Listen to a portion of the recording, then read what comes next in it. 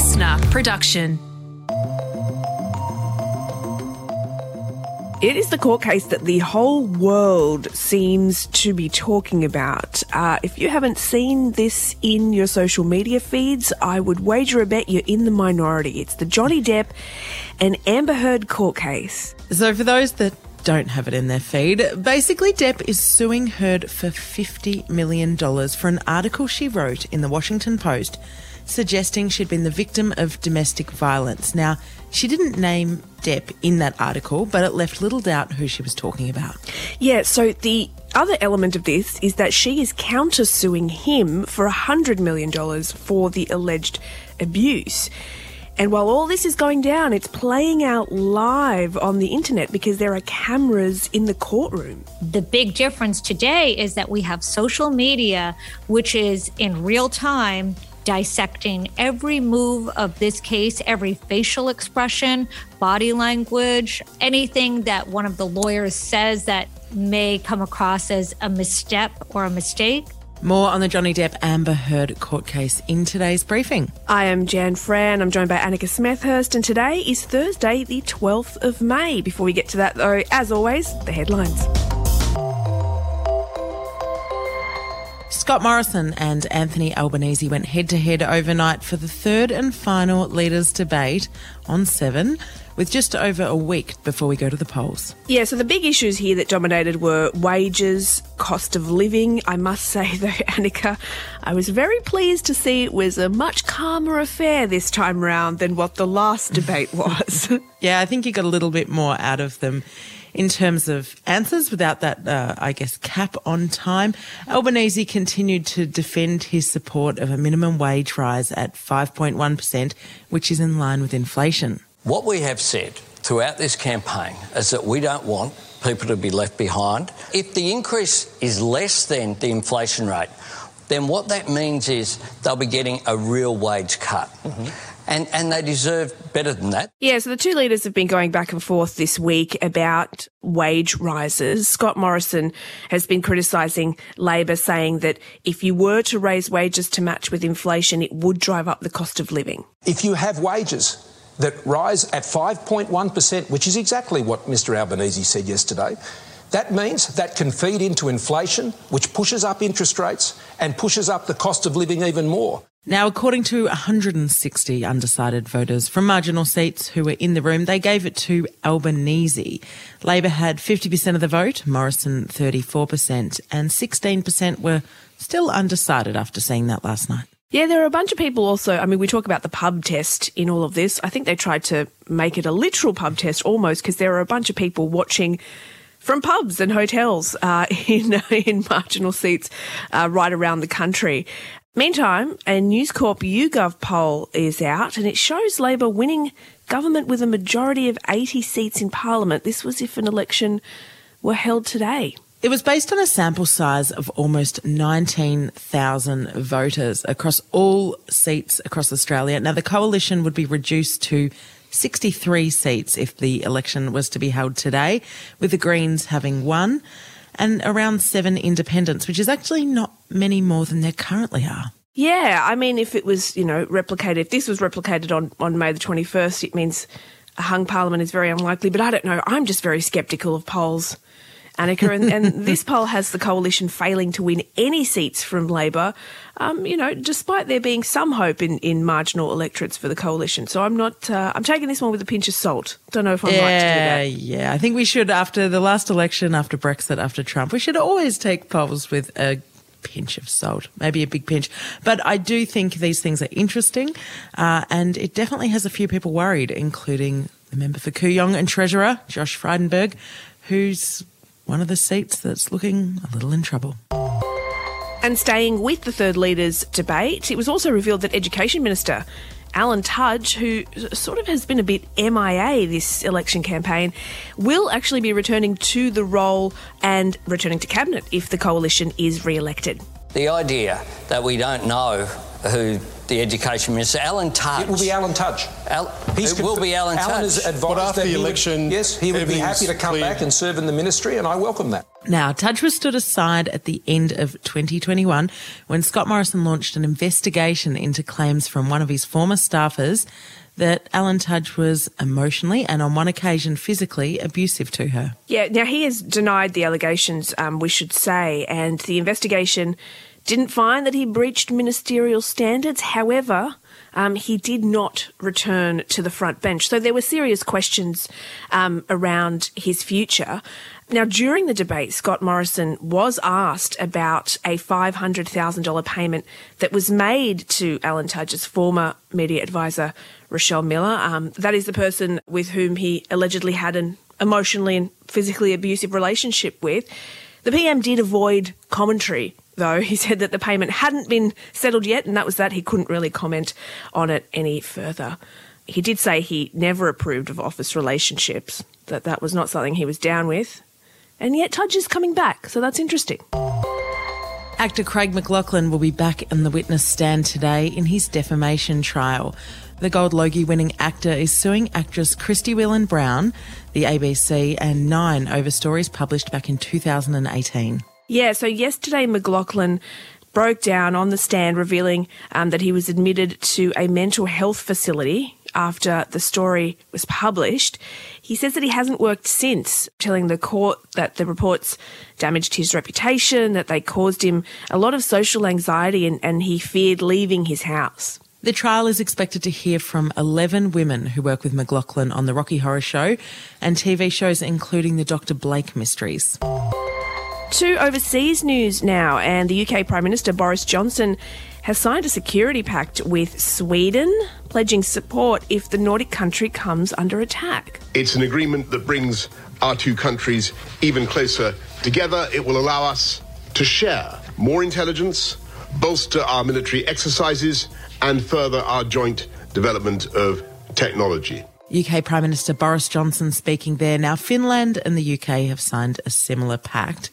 Both Sweden and Finland have historically stayed neutral in these sort of things, but following Russia's invasion of the Ukraine, both countries are considering now joining NATO, with opinion polls showing the citizens are really in favour of that. Yeah, if the countries join NATO, Russia has threatened retaliation, most likely in the form of cyber and disinformation campaigns. And Western Australia is in the grip of an Omicron wave, clocking the highest number of cases since the start of the pandemic. Yesterday, WA recorded 17,000 cases. This is more than any state in Australia. Just to give you a bit of a comparison, Victoria had recorded around 14,000 new cases, while New South Wales had approximately 12,000. Now, the Australian Medical Association is calling for a reintroduction of mask mandates. I am begging the McGowan government to reintroduce masks. For the Premier not to reintroduce some restrictions at this stage may be unforgivable. Dr. Mark Duncan-Smith from the AMA there, also warning that the health system could be overrun within a week. For now, WA Premier Mark McGowan is staying the course and is not reintroducing masks. Not at this point in time. We don't rule it out in the future. Yeah, just to give you an indication of how many people are in hospital in WA with the virus, it's currently 275 and there are 7 in ICU. That's the headlines. Coming up, Antoinette joins me as we take a deep dive on that Johnny Depp Amber Heard defamation trial.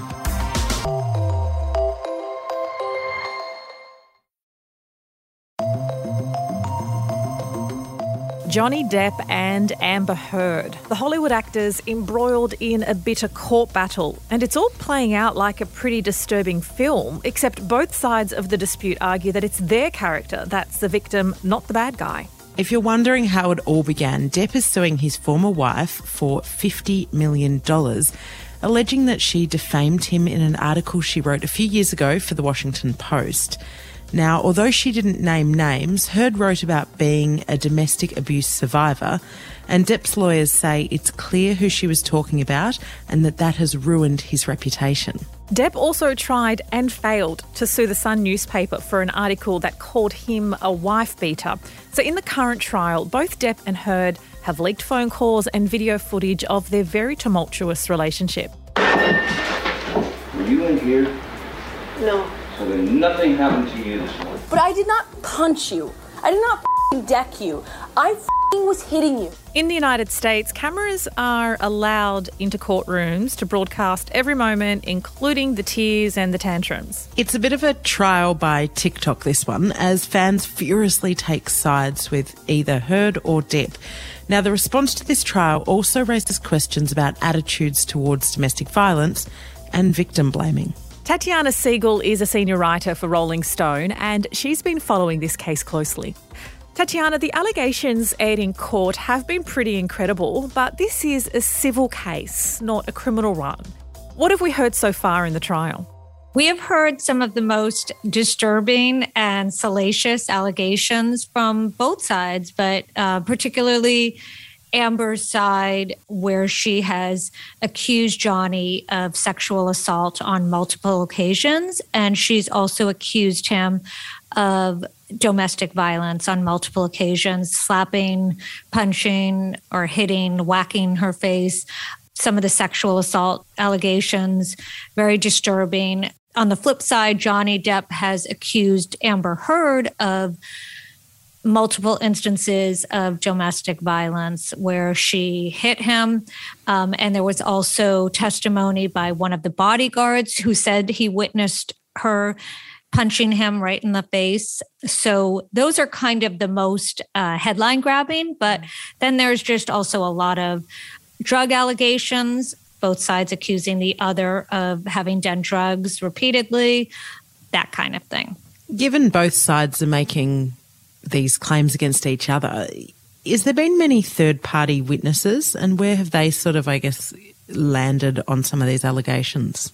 So far, we've only seen Johnny Depp's witnesses because Johnny Depp's side has put forward close to 30 witnesses, I believe, many who testified that they never saw Johnny be violent with Amber or any other woman, including his sister, several bodyguards, mostly people who were in his circle. So some people can say, well, they are people who are loyal to Johnny Depp. But you also had a very compelling witness in a therapist or a psychologist who had assessed Amber Heard for this trial. And she diagnosed Amber with a borderline personality disorder and narcissistic personality disorder.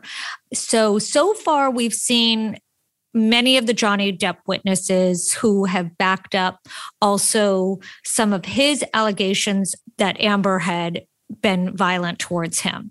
On Amber's side, we have only seen Amber and one other witness, which is a competing psychologist or psychiatric professional.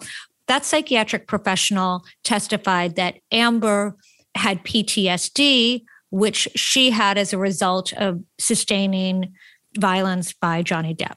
Now, the court is on a break at the moment, but what has the jury been asked to decide, and what are we expected to hear when it resumes?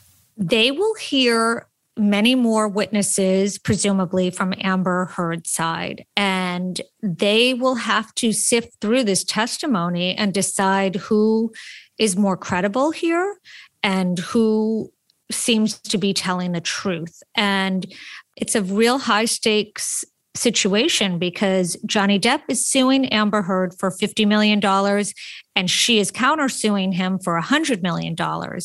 And both of their careers could be impacted greatly because, whoever wins here, if there is a winner, they can say, a court has ruled in my favor. This is something that is very compelling to people in the industry where they both work in Hollywood. It'll have a lot of weight. Now, that said, I think to some extent, Johnny Depp has already sort of won in the sense that he got this trial to be televised. I wanted to ask about that because broadcasting trials is something we don't do in Australia. In some cases, when a judge gives down a sentence, then we'll hear from the judge, but we don't see everything that has played out. Have we ever seen a case that has played out not only in the court like this and on television, but also on social media? No, not that I can think of. I thought you were about to ask, have we seen one that's been televised like this? And I would say, oh, yes, famously the O.J. Simpson case, which everybody watched, unfold in real time. Now, the big difference today is that we have social media, which is in real time dissecting every move of this case, every facial expression, body language, anything that one of the lawyers says that may come across as a misstep or a mistake. So it's been really interesting to see the social media component of this case and how powerful it is. And you do have to wonder, will it affect the jury, even though they have been very firmly instructed not to pay any attention to any of those things. But, it's almost impossible in today's day and age to not have, sometimes messages pop up on your phone that you didn't even want to see. In the TikTok court, it's very much piling on Amber Heard. She's coming out of this pretty badly if you were to go to the social media jury. Thankfully, we're not at that point in society yet, but it has been astounding how much more and how much bigger the numbers are in terms of I did a story where we looked at the actual numbers on Justice for Johnny Depp hashtags on TikTok versus I Stand with Amber Heard.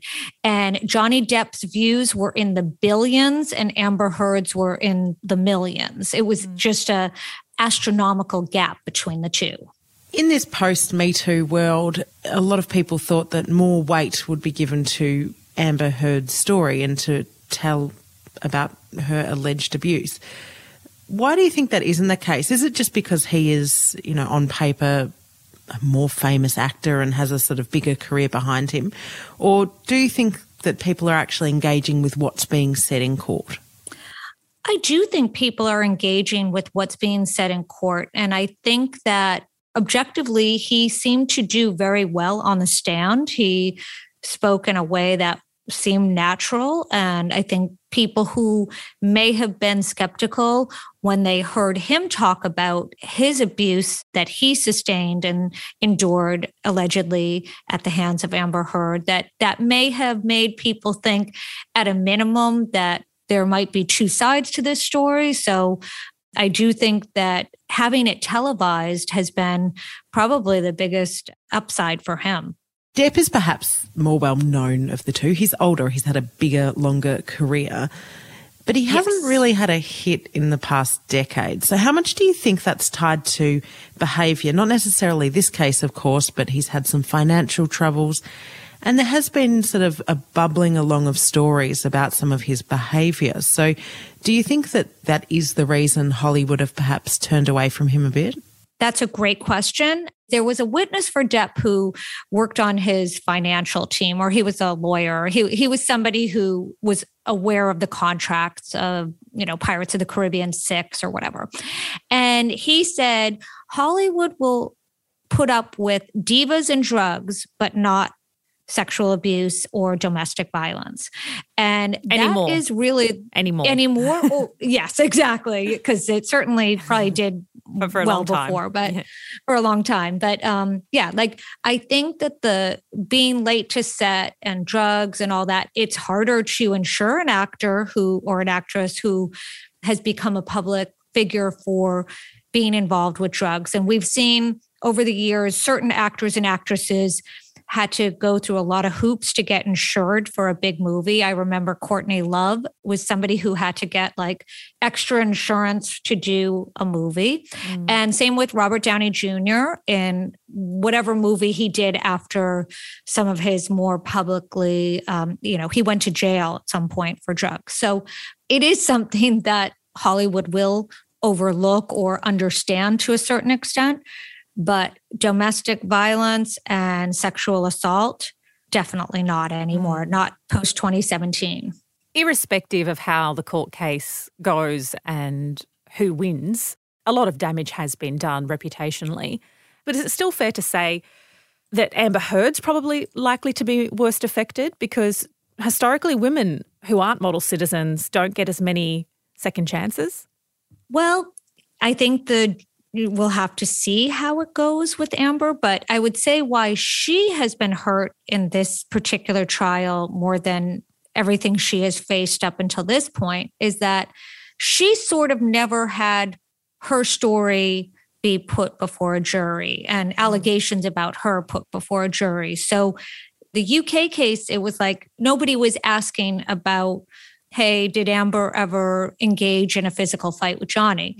So this is the first time like she's really having a lot of shade thrown her way. And it remains to be seen whether it affects her ability to get work in the future. And I think the verdict will be a big key determining factor. And it's really brought up this conversation about mutual abuse. Do you think there's been compelling evidence from both sides that there was violence in this marriage? You know, you've been observing it up close. How do you feel about, I guess, what you've heard? I would say so far that there has definitely been compelling evidence given on both sides. However, I would like to reserve judgment until the very end because I would like to see what kinds of people could possibly corroborate Amber Heard's testimony. So I'm kind of waiting until the very end before I sort of make my own kind of internal opinion on how I think this went. But so far, I would say it has been at a very minimum, very compelling and just a very compelling window into a very toxic relationship.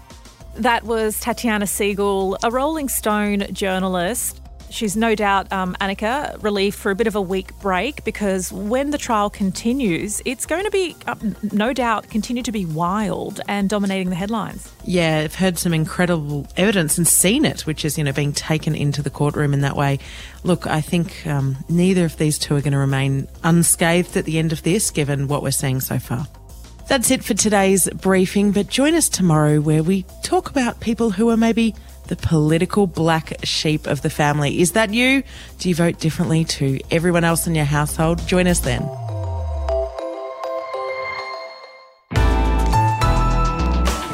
Listener.